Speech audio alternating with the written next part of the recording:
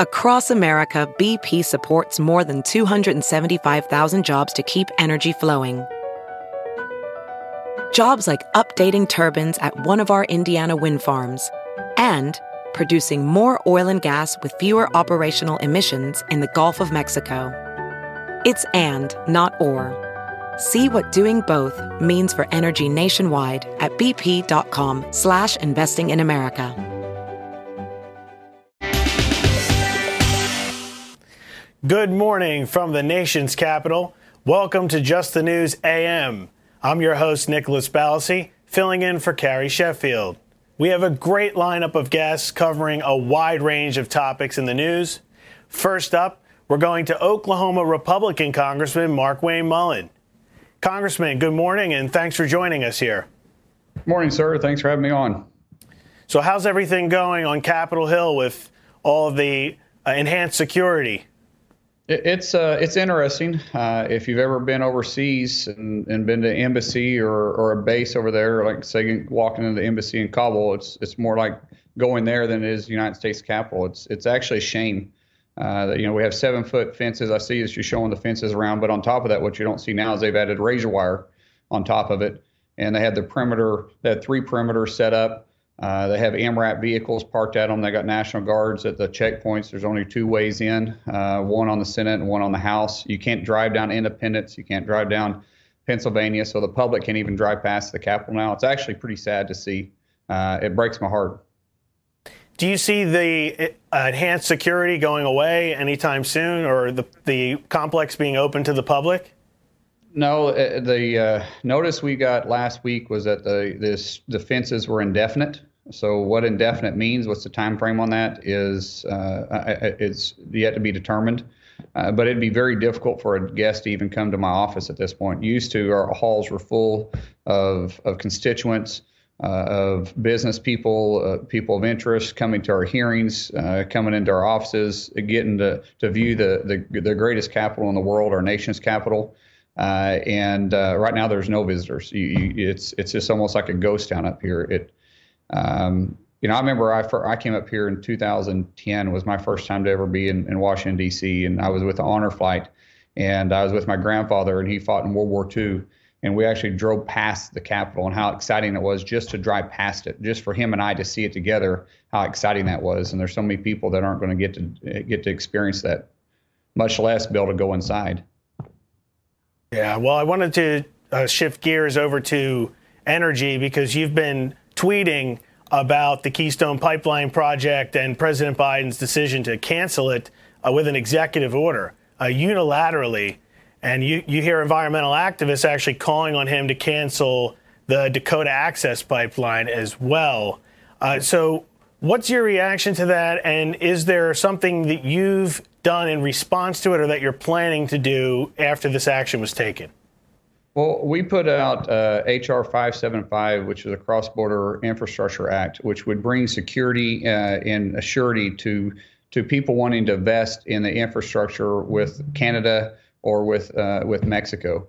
The issue that you have right now is what Biden did was unprecedented. He canceled a presidential permit that the president before him approved, and the president before that, Obama, had issued the study and moved forward with the permitting process.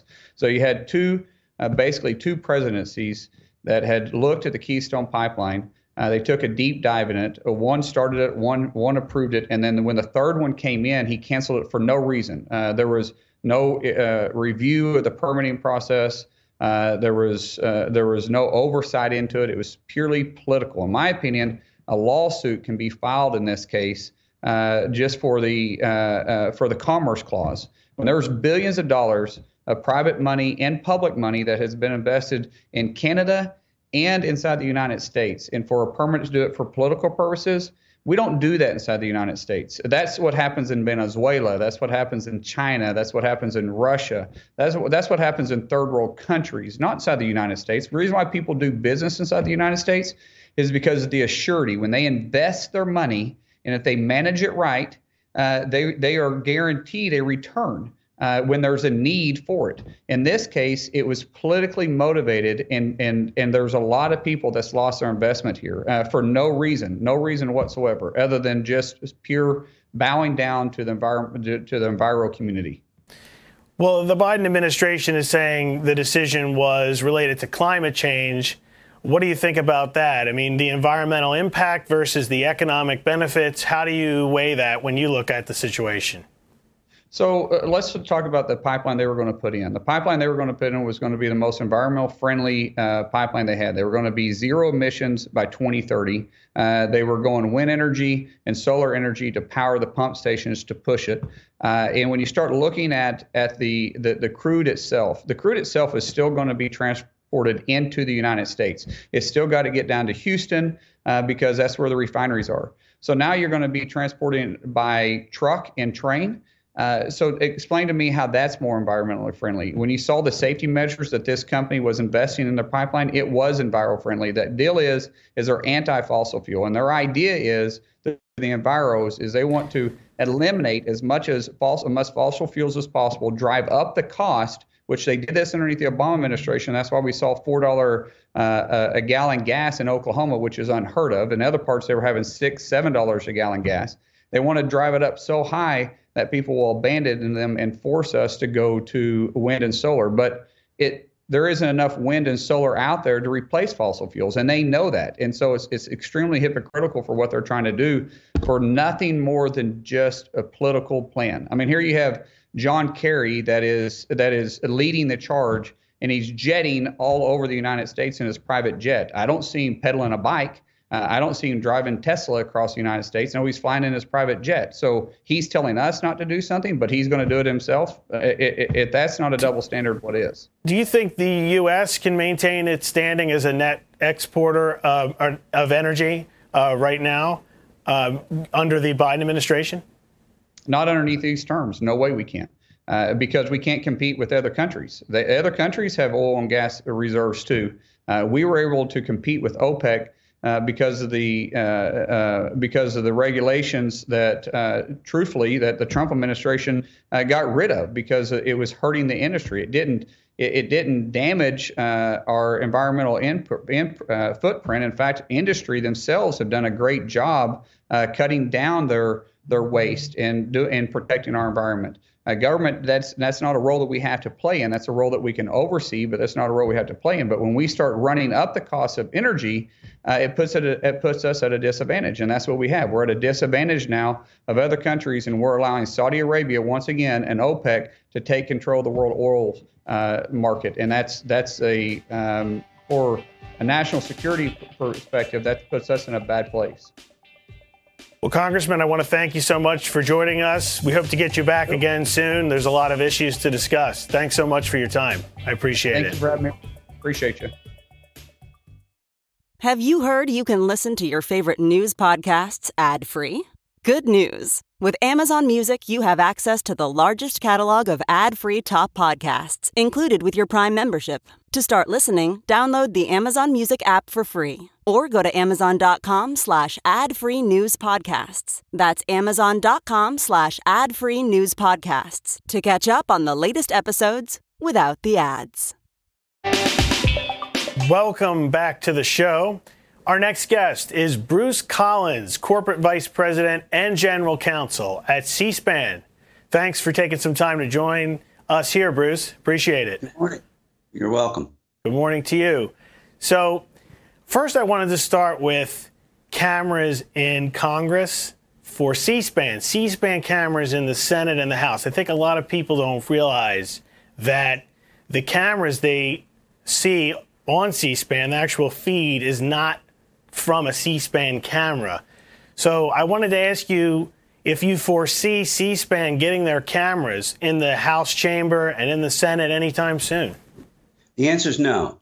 The history is that in 1979, when Brian Lamb first had the idea of covering Congress, he wanted to do it journalistically. So he went to Tip O'Neill and said, this is the plan. The cable industry is going to create a network, and we'll put cameras in the chamber. So we'll cover it from beginning to end and with no commentary. And that was the main theme.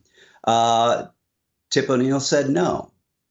So the result is all of those cameras that you see when you're watching C-SPAN in the House or the Senate, because the Senate did the same thing, they belong to the Congress. They're controlled by the Congress. So, and they have very specific rules about what they'll cover. And basically all they'll cover is who is speaking, so that you can't see reaction shots. You can't see wide shots during debate.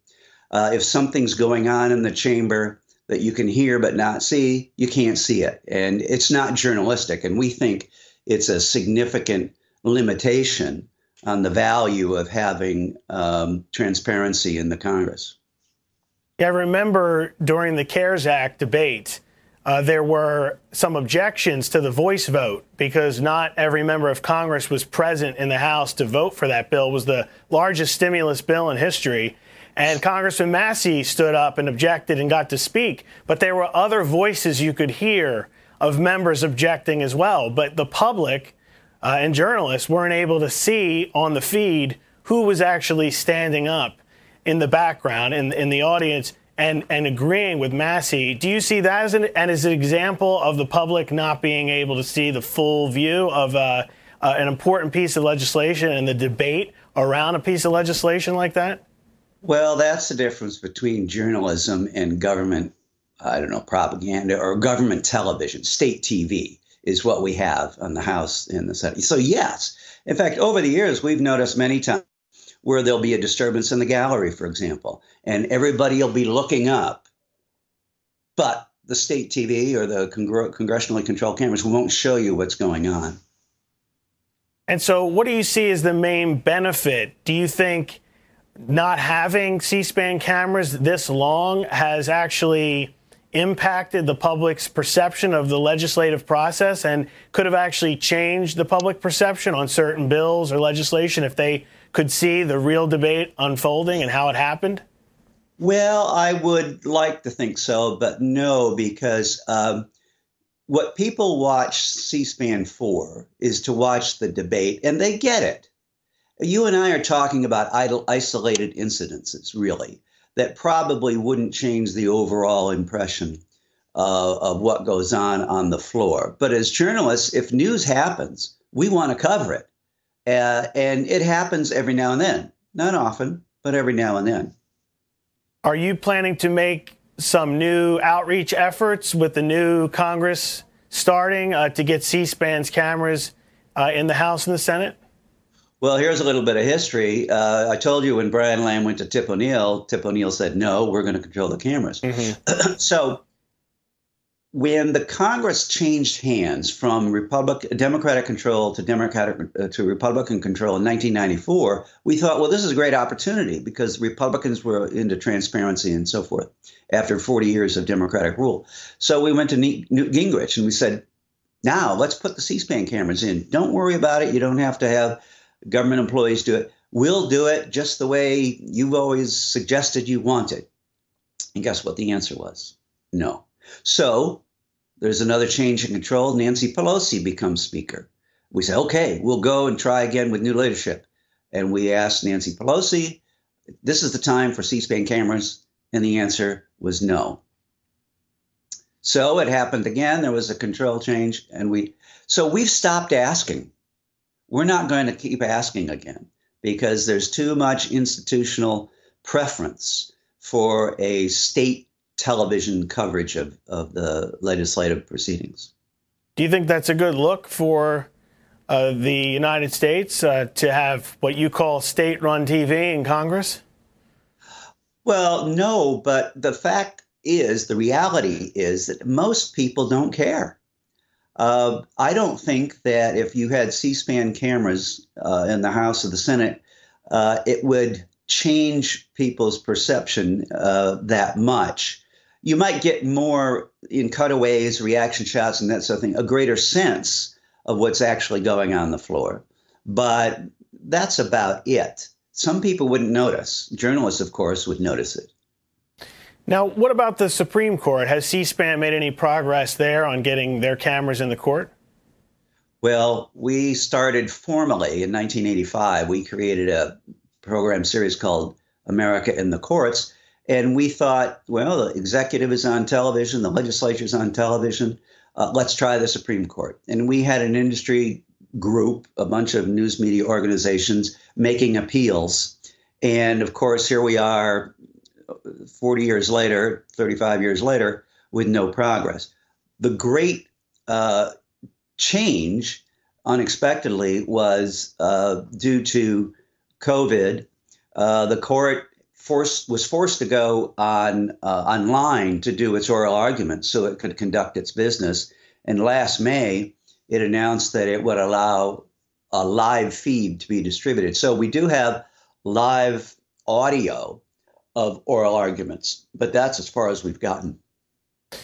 Well, now, you've heard opponents, right? I mean, say that it would change the nature of the court if they had cameras there. You even have Justice Alito saying the cameras could prompt theatrics from attorneys and justices. Do you see it that way?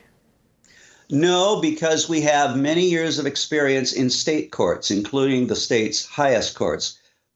I think now all 50 of state courts have some form of camera coverage, and a lot of them have full bore coverage of appellate proceedings. Some even cover trials.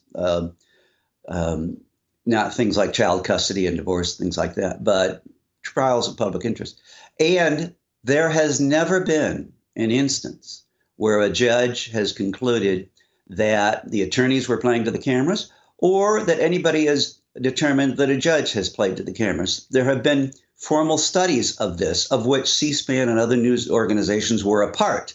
We were very aggressive in cooperating with the federal court system under the guidance of then Chief Justice Rehnquist to conduct a study of this very thing.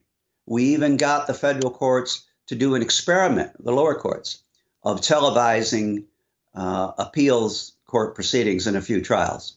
The report from the Justice Center was they determined that there was no deleterious or harmful effect on what they call the administrators of justice by virtue of the cameras. So I don't see that if the Supreme Court were to televise just its oral arguments, that it would have any great effect. And one of the one of the reasons, Bruce, is because we're actually at the commercial break coming up. But thank you so much, Bruce. We'll be back.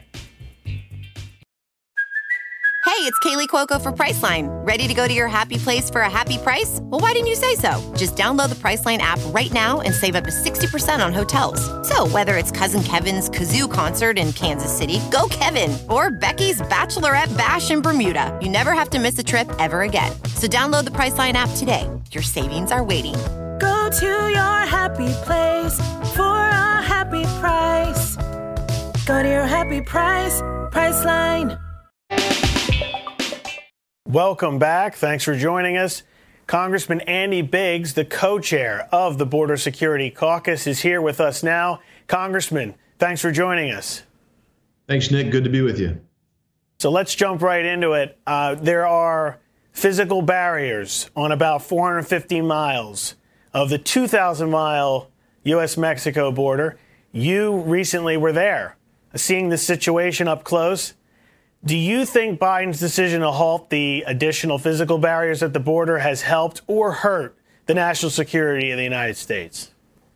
I think it's done serious harm, and we will start seeing the extent of that harm in the next few weeks and days to come. Because, look, just being down there with agents, everybody we talk to, whether it's farmers, agents, ranchers, whatever, they all said that barrier had been instrumental in slowing the traffic across their land and illegal entry into the U.S. And since we don't vet everybody who's coming to this country illegally, I think it's going to be a real security problem. Now, there is a huge barrier surrounding the entire U.S. Capitol after the riot that took place on January 6th. Some members are saying it's probably not going anywhere anytime soon. It's about 7 feet. And there haven't been any incidents since the Capitol riot. Do you see any connection between that debate and having that physical barrier at the border, more barriers, adding barriers at the border, and then the Capitol having that large fence around? Is there a connection there in your mind? Well, I mean, the same people who tell me that fences don't work on the border want to have this fence and turn the Capitol into a military compound. So we don't know of any existing emergent threat to the Capitol. But we do know of an existing emergent threat to our nation through the border, people crossing the border illegally that are coming across. So I look at it and I say, there's two things here. They built the fence because they know fences actually do work. So we ought to continue our fence on the border. And the second thing is they came in with overwhelming military personnel. So they had an overwhelming amount of personnel to respond as a secondary response if anybody tried to breach the fence. We don't have that on the border, and we need to make sure that we have enough agents on the border working down there and with a substantial fence to basically intercede as well. Those types of things with the technology that we were putting in down on the border will really help us control the border. And if you don't control your border, you really don't have national security. It's very easy for anybody to get across our border today. Do you think the Republicans will try, during this stimulus debate, try to get some funding put in there for additional barriers and maybe make that a sticking point in these negotiations on related to the stimulus or immigration?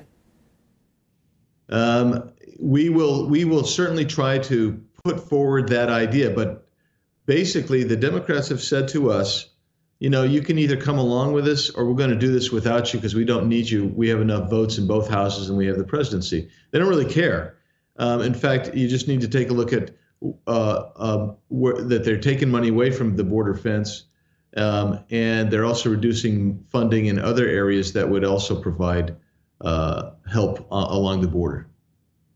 Well, staying on immigration, I wanted to see if you thought Biden was going to try to offer a path to citizenship next after the stimulus debate. Do you think that's coming? And what do you see as the possible economic impact of doing some sort of comprehensive immigration reform with a path to citizenship for the millions of undocumented immigrants in the U.S.? Well, so President Biden has said he's going to do something. And many of the people on the other side of the aisle have said they want it in one big deal, and they don't want an 8-year path to citizenship. They want a 5-year path to citizenship, and they want to do a full amnesty, not a partial amnesty. They want to parole people who've actually left the country and bring them back into the country, and they want to stop deportations. They want to expand amnesty and refugee programs and reduce the vetting. That's part of what they want to do. What the economic impact would be, Nick, is that in a time where we still have states that are locked down to in certain significant ways, and we have people out of work, people underemployed, coming out of a recession. So when you actually bring in people, you actually dilute the labor pool and make it hard for people to get fair wages, make it hard for them to get what they're worth, make it hard for them to get full employment, and it'll be very, very difficult. And that's just one of many of the problems that come in when you acknowledge that we actually bring in about over 2 million legal immigrants to this country every year, and then you're going to basically allow another 1 to 2 million illegal entries under the Biden plan. I also wanted to ask you about the judge delaying the deportations for 100 days. Do you think that's going to get extended going forward? Do you think they'll actually make it longer, the Biden administration, and possibly a future ruling, make that even longer than 100 days? Yeah, so I mean, that ruling was great and it was important, but the Biden administration, I think it wants to extend the deportation moratorium for an even longer period, up to 6 months. And they also want to halt the Remain in Mexico program. That's part of one of the executive orders from yesterday. They also want to they're talking about eliminating Title 42, which has turned away hundreds of thousands of people, which was designed to protect the safety of the Border Patrol agents from COVID. And they want to do away with all of those things, those are all incentives and draws and magnets for people to try to enter illegally into the country. I also wanted to ask you about the reconciliation process that was put forth and was approved in the House and the Senate last night. What do you think is going to happen there? Do you see the $1.9 trillion stimulus package that Biden's proposed passing with only Democratic votes, or do you think the Republicans might be able to do something to kind of halt that process before it goes even further? Well, as you know, they have the votes in the House and the Senate, and Chuck Schumer said that he's going to just basically, if he has to, just pass that straight up without any Republican participation, quite frankly. And I think that's their approach. They don't want the Republicans to go in the House. We're not going to be able to offer amendments. We're not going to be able to actually engage in meaningful debate. And that's what happens in a majoritarian self-governing body where the majority party says, we just don't really care what the minority party says. And that is the truth. They really don't care what we say, Nick, and that's the sad truth. And we can go out there and we can make the arguments, we can try to offer our amendments, but they will not allow us to actually have that participation. But we're going to keep going forward and trying to offer these types of things to try to make this more palatable and more reasonable. It's up to them, and I don't think that they'll let us participate. We have about 30 seconds left. I looked back, and I didn't see any examples of reconciliation being used on the stimulus. Is that correct? That's my belief. That's what I've been told as well. This is a unique deal, and it's unfortunate because this should be going through a full debate separately and apart. Thank you so much, Congressman. I appreciate it. We'll be back. Welding instructor Alex DeClaire knows VR training platforms like Forge FX help students master their skills. There's a big learning curve with welding. Virtual reality simulates that exact muscle memory that they need. Learn more at meta.com/metaverseimpact. All right, welcome back. So today, February 3rd, is for Chaplains Day. A lot of people may not know that. It's a special day, and we have Chaplain Gordon Grosclose with us here to break it all down for us. Good morning, sir. Welcome. Welcome. Thank you, Nick. Good to be with you this morning. Thanks for coming on. So I think to start, it would be beneficial if you could just tell our audience, our viewers, a little bit about your background and how you got involved with the Armed Services Ministry and how it relates to the day we're celebrating today. Sure. Thanks, Nick. Yeah, I've had the privilege to serve just over 3 decades with the United States Army, serving in assignments stateside and overseas, working primarily in the medical side, but also with the infantry, military intelligence, signal. Opportunity to serve today. We have over 2 million service members in uniform, and along that, 5,000 chaplains. So I had a chance to be part of that incredible group of chaplains serving, loving, praying for, and caring for America's finest soldiers. Today, this is a really important day for us as chaplains. It's the celebration of an incredible moment. 78 years ago, in the middle of World War II, a convoy left from the United States to Greenland to resupply some air bases there. In that convoy was the Dorchester. It was a converted troop carrier. On board were 900 personnel and crew members. Rough voyage, middle of the winter, a lot of ice, a lot of storm, almost out of danger, close to the air cover from Greenland and safety from the U-boats. But 1 o'clock in the middle of the night, freezing morning, Dorchester was struck with 3 torpedoes. In those first few minutes, the explosion and the flooding lower decks, over a third of the men would lose their lives. But also on board the Dorchester were those 4 chaplains you see the picture in the background. 2 of them were Protestant clergy. One was a Jewish rabbi. One was a Roman Catholic priest. And the survivors tell the story with a bit of amazement as the chaplains were on board, giving a sense of calm in the midst of the chaos. As you can imagine, people trying to get to the lifeboats. They began handing out the life vests. And soon the life vests were gone, and realizing there's still men in line for life vests, the chaplains took off their own life vests. their gloves and handed it out to those that remained. The Dorchester would sink in 25 minutes from the first torpedo hitting that. And survivors tell listening of the chaplains standing together on the deck of the Dorchester in the final moments, yelling out words of encouragement and prayers. And that selfless sacrifice is what we celebrate today as chaplains. They were awarded the Purple Heart and the Distinguished Service Cross. And that's a great motivation for a chaplain to realize that it's all about taking care of America's finest.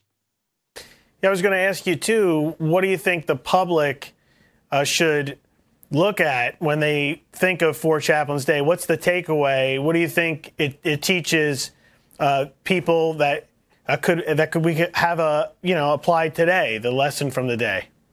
I think America produced 4 incredible chaplains, and America is still producing incredible chaplains that are making a difference for this nation. And I think in the midst of the struggles we have as a nation, realize that that's part of the fiber as we as Americans, realizing that we can do great things for our neighbors, to make the sacrifice, to make our world, our nation, a better place to be. And could you talk a little bit about the importance of chaplains in the military? Sure. Armed Services Ministry has been providing scripture resources for over 200 years. We figure close to 60 million Bibles and scripture resources to chaplains to equip them to make a difference in the lives of the soldiers they take care of. It can be difficult working in the military. I know myself, my family and I did over 13 moves. I did additional moves. It's hard for family members to make the change. Jobs, spouses have careers are always disrupted. I know my kids found it difficult, at least one of them found it difficult to shift between the schools. And a chaplain is in that unique position to be there to help them during their times of transition, to be a word of hope and word of encouragement. And what do you plan to do in the future in terms of outreach to possibly lawmakers, maybe to do some events in Washington for the actual day, Chaplain's Day, in the future when the pandemic's over? Right.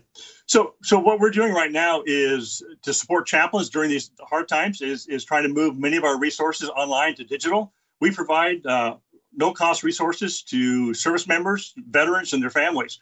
And we're figuring out ways to support chaplains to make a difference during these hard times. It's difficult. And so we, as a part of Armed Services Ministry, really want to make a difference for families going through hard times to realize that God has a word to them of encouragement and hope during these times.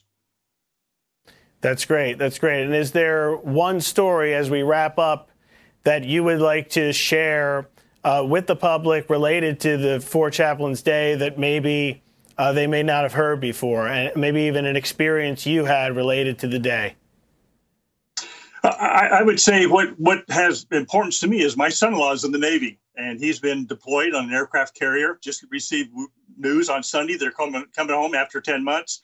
And so it's the concern of their family, my daughter, his son, to realize that their loved one is in harm's way, and realize that we as a nation can be praying for our chaplains, praying for our service members, to realize on this day, it's about service, it's about sacrifice. And I know for Dan, it's been a tough 10 months, but he did that for the sake of his family and for the sake of his nation.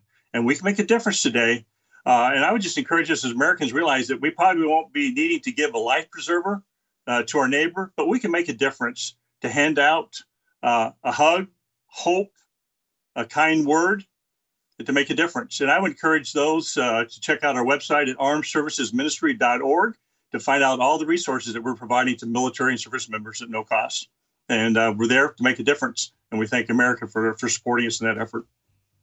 Well, thank you so much for coming on. I appreciate it. Both of my grandfathers served. One of my grandfathers served in World War II as a medic, and the other was in the Korean War in military police. So it's always great to hear stories related to the military. Thank you so much. We'll be back. Good. Thank you. Welding instructor Alex DeClaire knows firsthand how VR training platforms like ForgeFX can help meet the demand for skilled workers. Anywhere you go look, there's going to be a shortage of welders. VR training can help welding students learn the skills they need to begin and advance in their career. The beauty of virtual reality is it simulates that exact muscle memory that they need. Explore more stories like Alex's at meta.com/metaverseimpact.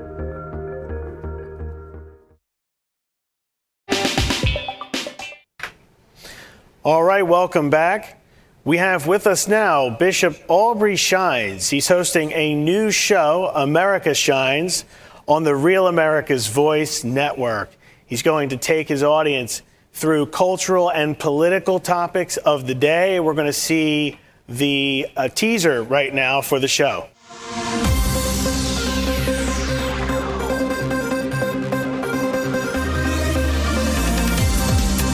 We're looking at leaders that are no longer speaking out on issues. The Democratic Party's objective is to parent view.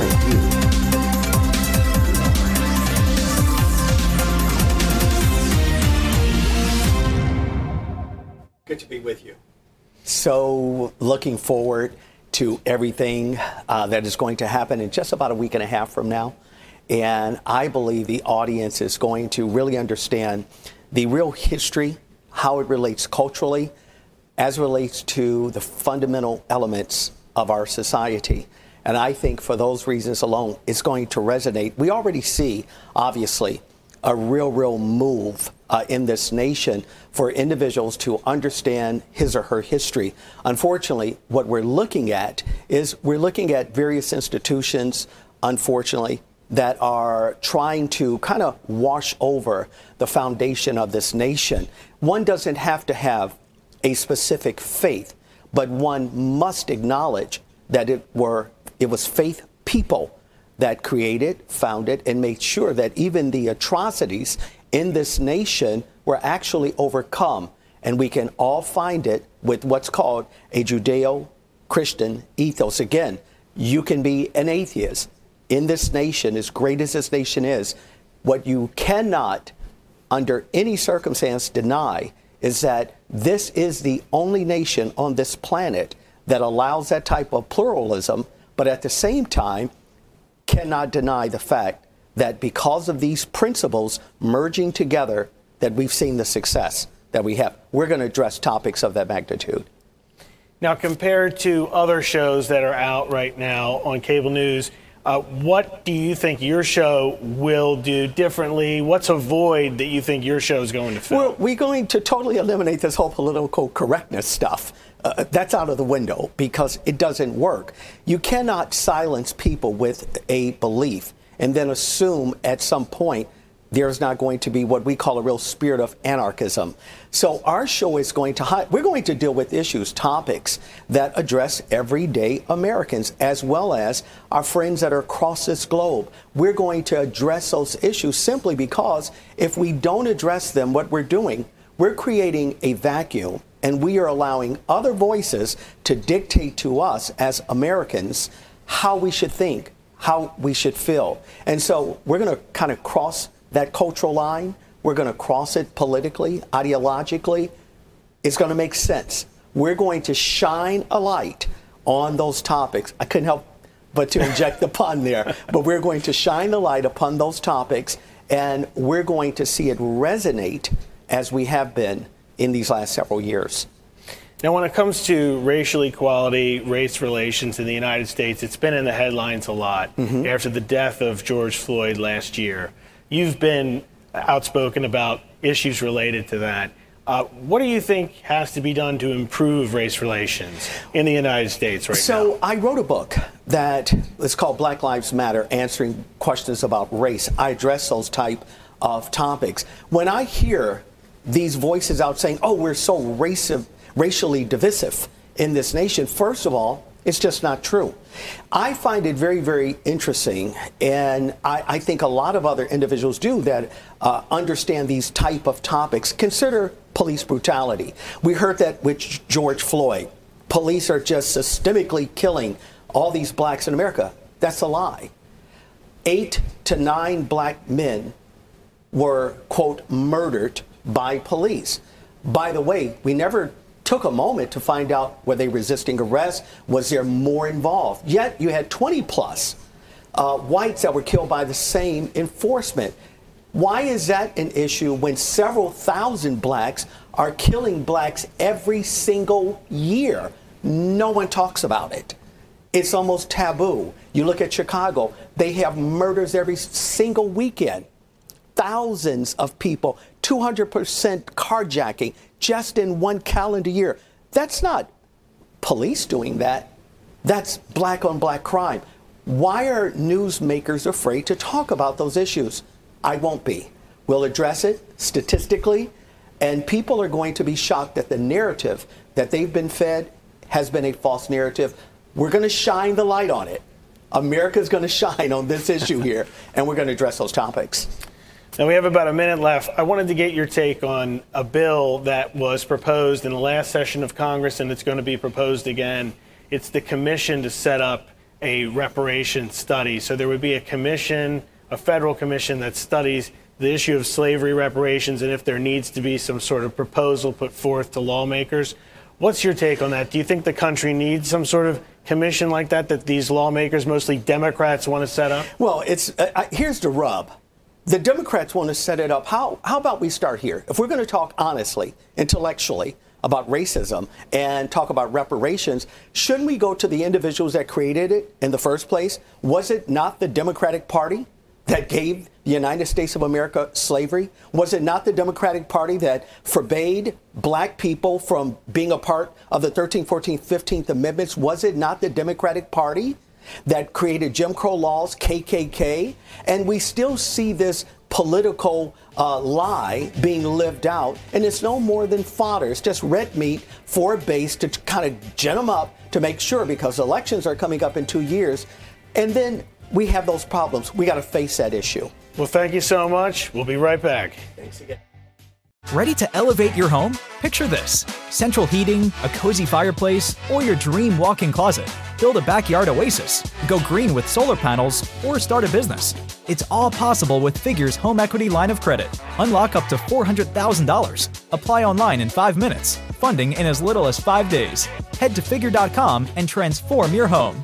Figure Lending LLC, DBA Figure, Equal Opportunity Lender, NMLS 1717824. Terms and conditions apply. Visit Figure.com for more information. For licensing information, go to www.nmlsconsumeraccess.org. All right, before we wrap up today's show, I wanted to take a little bit of time to discuss a story that we're following very closely at Just the News involving budget reconciliation. It's a term some in the public may not really understand because there's a lot of details in terms of the rules in Congress and how it works. But the bottom line is the Democrats in the House and Senate last night voted to greenlight that process, which means they will be able to get President Biden's $1.9 trillion coronavirus stimulus plan, which would be about the second largest stimulus package in the history of the United States.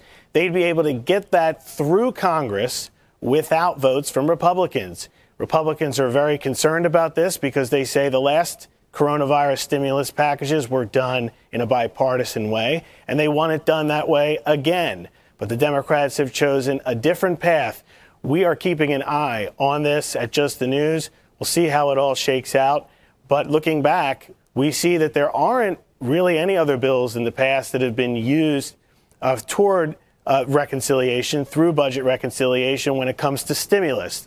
It's normally used for issues related to the budget concerning normal appropriations, regular appropriations, omnibus bills, for example, not stimulus bills. So we're keeping an eye on this closely.